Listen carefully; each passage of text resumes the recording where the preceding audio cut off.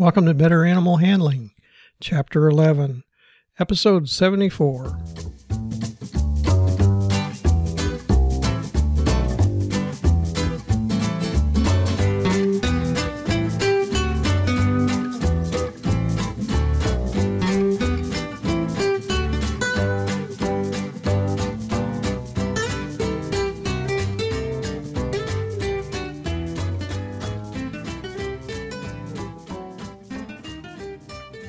From the center of Missouri, USA, I'm C.B. Chastain, your guide to better animal handling, and Abby, my cattle dog and horseback riding sidekick co-host. Say hi, Abby. Our goals are to improve your knowledge of why domestic animals from Chihuahuas to Clydesdales act as they do and how to better handle them safely and humanely. Today's episode is on safer horseback riding. Our topics for this week are how to ride horses more safely by proper rider attitude, riding a safer horse, assessing the horse's attitude, checking and maintaining riding tact, and dressing appropriately.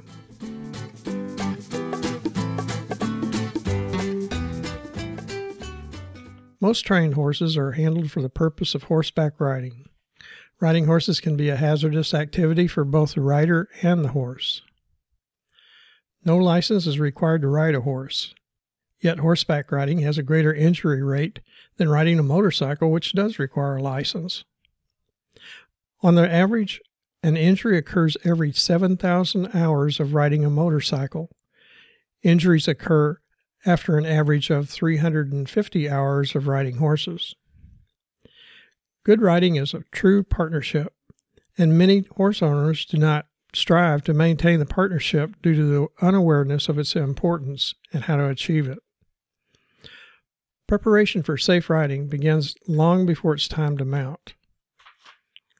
No prospective adult horseback rider should attempt to ride a horse that he cannot catch, reasonably handle the horse's behavior while it's on a lead rope, and saddle it, which is also called tack it up, without help.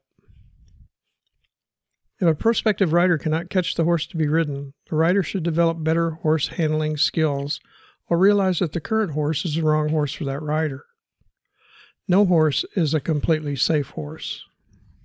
Horses are 5 to 15 times larger, 20 to 40 times more powerful, and 3 to 4 times faster than a human. If a rider falls from a horse to the ground, it will generally be at a distance of 3.5 to 5.5 feet. Possibly head first. There are many styles of horseback riding. The most popular in the United States are Western style and English style. Either can be made relatively safe or can be highly dangerous, depending on the trainer of the rider, the training of the horse, and the quality and maintenance of the tack used.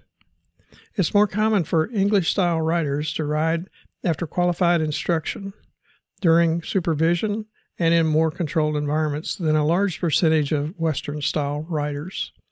Because of the lack of qualified supervision, the average Western-style rider may be at greater risk. Evie says at least cowboys ride shorter horses for shorter falls.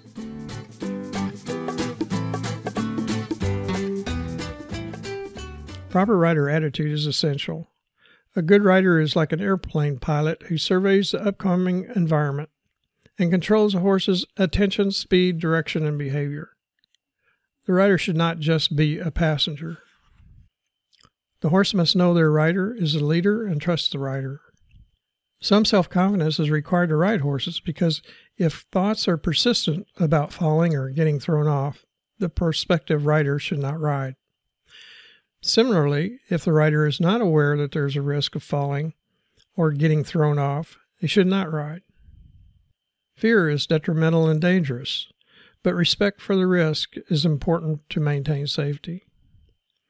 Being nervous at times can heighten awareness and be an asset, but not if the nervousness is overt enough to be perceived by the horse. Either being afraid or denying the risks of riding are both dangerous attitudes for riding horses. Abby says the reason she doesn't ride horses is that she has no fear of anything, except an empty food bowl.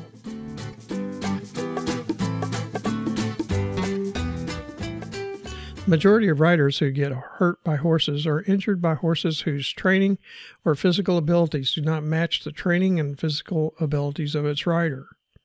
Inexperienced riders riding poorly trained, improperly managed, or infrequently ridden horses place themselves in danger. Riding a horse is not like riding a motorcycle. Motorcycles can be ignored for months, if not years, then ridden and perform exactly the same as the last time. Horses are a partner to the rider, with a variable disposition and physical ability that changes with time. Without recent favorable experiences with the rider, the partnership does not exist. Horses must be handled and ridden on a regular basis to be behaviorally reliable and physically able to be reasonably safe. When a partnership does exist, the horse is more than transportation like a motorcycle is. It can use its own senses to assist the rider in safely traversing dangerous terrain and being vigilant for other possible dangers. Properly managed riding horses spend the majority of their time in the pasture, interact with pasture mates to learn good citizenship, get handled every day in ways to reaffirm the handler's gentle, consistent, and firm leadership. Plus, they are routinely exposed to new experiences in a variety of surroundings that build trust in the handler and his leadership. Stallions can be unpredictable and should be ridden only by experienced riders with knowledge of how to handle stallions. Mares and foal, lactating mares, ill horses, and yearlings less than 2 years of age, or aged horses more than 25 years old, should not be ridden.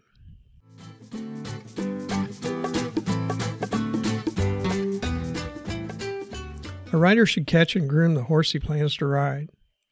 The relationship to do this successfully is important for safer riding.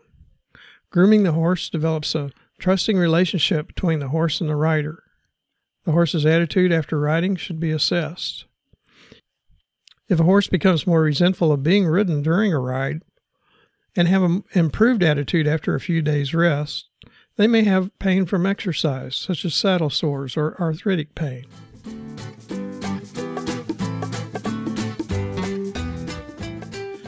A rider should check and maintain the condition and safety of his own tack, the riding gear on horses, and saddle the horse himself. This is just as important as a skydiver packing his own parachute. It not only helps to ensure proper tacking up, but allows the rider to assess the horse's attitude that day. Each piece of tack should be examined, especially the reins, cinch or girth, and the stirrups. Chicago screws, metal rein snaps, and where the leather bends around metal are the most probable sites of breakage or coming unfastened. In addition, the string rawhide ties on a western cinch latigo straps and on bridles should be checked before each ride.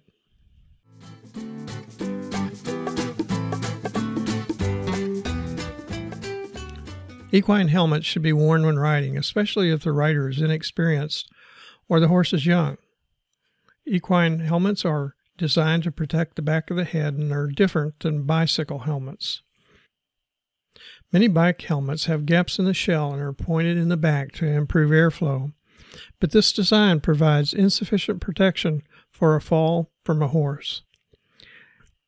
An equine helmet should have met standards set by the American Society of Testing Materials, ASTM International, and certified by the Safety Equipment Institute, SEI. A rider should be sure that the helmet is adjusted to fit his head.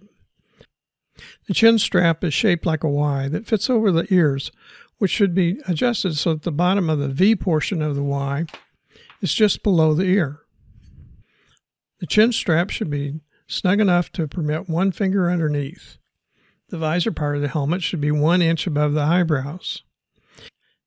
If an impact occurs to the helmet, it should be replaced, even if there visually appears to be no damage. No earrings should be worn since they can be caught in the helmet straps. Many states have laws requiring helmets for riders 18 years of age or younger. Children should wear helmets around horses whether or not they plan to ride. Temporary partial blindness when among horses can be dangerous. Hooded garments should not be worn. Long hair which could restrict vision should be kept from the face. Loose long hair can also be caught in tack buckles, lead shanks, and lead line snaps. Goggles should be worn if working around horses in muddy conditions. Body protectors, or protective vests, are recommended for jumping events, especially cross-country jumping. They assist in preventing some bruises, abrasions, fractures, and neck and shoulder injuries. The ASTM also rates vests. British-made vests are rated by the British Equestrian Trade Association, BETA, or the European Committee for Standardization. These have 3 levels of protection, with level 1 being the least protective. The ASTM standard is considered to be between the European standards of 2 and 3. Some are airbag technology and have a ripcord that's attached to the saddle to activate the inflation. Proper fit should permit the wearer to breathe easily and move his arms in a full range of motion. Proper footwear is very important in riding safety. Western-style riders should wear boots larger than normal so that they're loose enough to come off easily in case of a fall. Traditional cowboy boots are designed for riding. Roper boots have short tops and lower heels. They're designed for walking and are not as safe as traditional cowboy boots to ride in. The boot should go at least halfway up the calf and have a large heel, at least 1 inch high, and little to no tread. Boots that have crepe soles, deep treads, or are lace-up are more likely to hang up in a stirrup if the rider is thrown or falls off the horse. The purpose of lace-up boots are to tighten the boot around the ankle. This is just the opposite of what's desired in a safe Western riding boot. Riding clothing should be snug but not tight.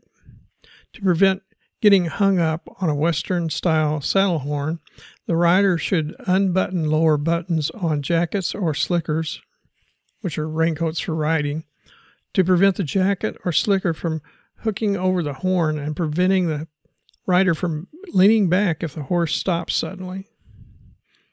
Traditional Western riding clothing has snaps rather than buttons to prevent hang-ups in the saddle. Hip-length coats may hook the back behind the cantle. Waist-length coats or split knee-length, which are called duster coats, are safer. Other clothing or accessories that might get caught on the saddle horn should also not be worn. Riding pants or jeans should not fold or bunch on the inside of the rider's leg or have a thick inseam, especially at the rider's knee. Otherwise, the friction on the inside of the rider's leg that occurs during riding will abrade the rider's leg. Western-style pant legs should be long enough to bunch, called stacking, when the person is standing, so that when straddling the saddle, the ends of the pants do not ride up over the top of the boots. Pant legs should be over the top of the boots if working in brush to keep the weed, burrs, and other debris out. This is called Texas style. And stuffed inside the boots if working in mud or snow to keep the pant legs dry. This is called buckaroo or northwestern style. For comfort and to prevent loss of pocket contents, nothing should be carried in the hip pockets. If access to pockets is needed while riding, a vest or jacket with pockets should be worn. English-style riders use knee-high riding boots that are worn over the lower aspects of their pants that negate the problem of the pants going over the top of the boots.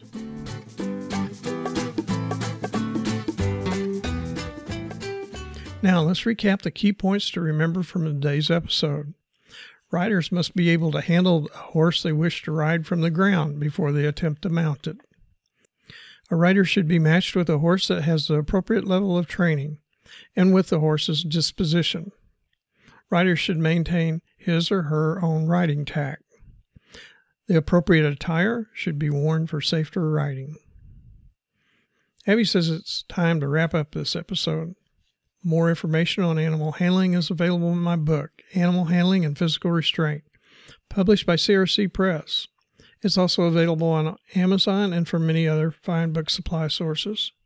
Additional information is available at betteranimalhandling.com. Don't forget, serious injury or death can result from handling and restraining some animals. Safe and effective handling and restraint requires experience and continual practice. Acquisition of the needed skills should be under the supervision of an experienced animal handler. Thanks for listening. Abby and I hope you'll come back next week when I'll talk about proper tacking up. Hey, Abby, our listeners may want to know more about you.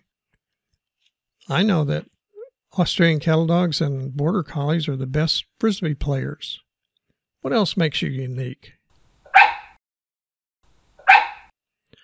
True, you cattle dogs are born white and mature as either red or black. Maybe if we all did that, racism wouldn't exist anymore.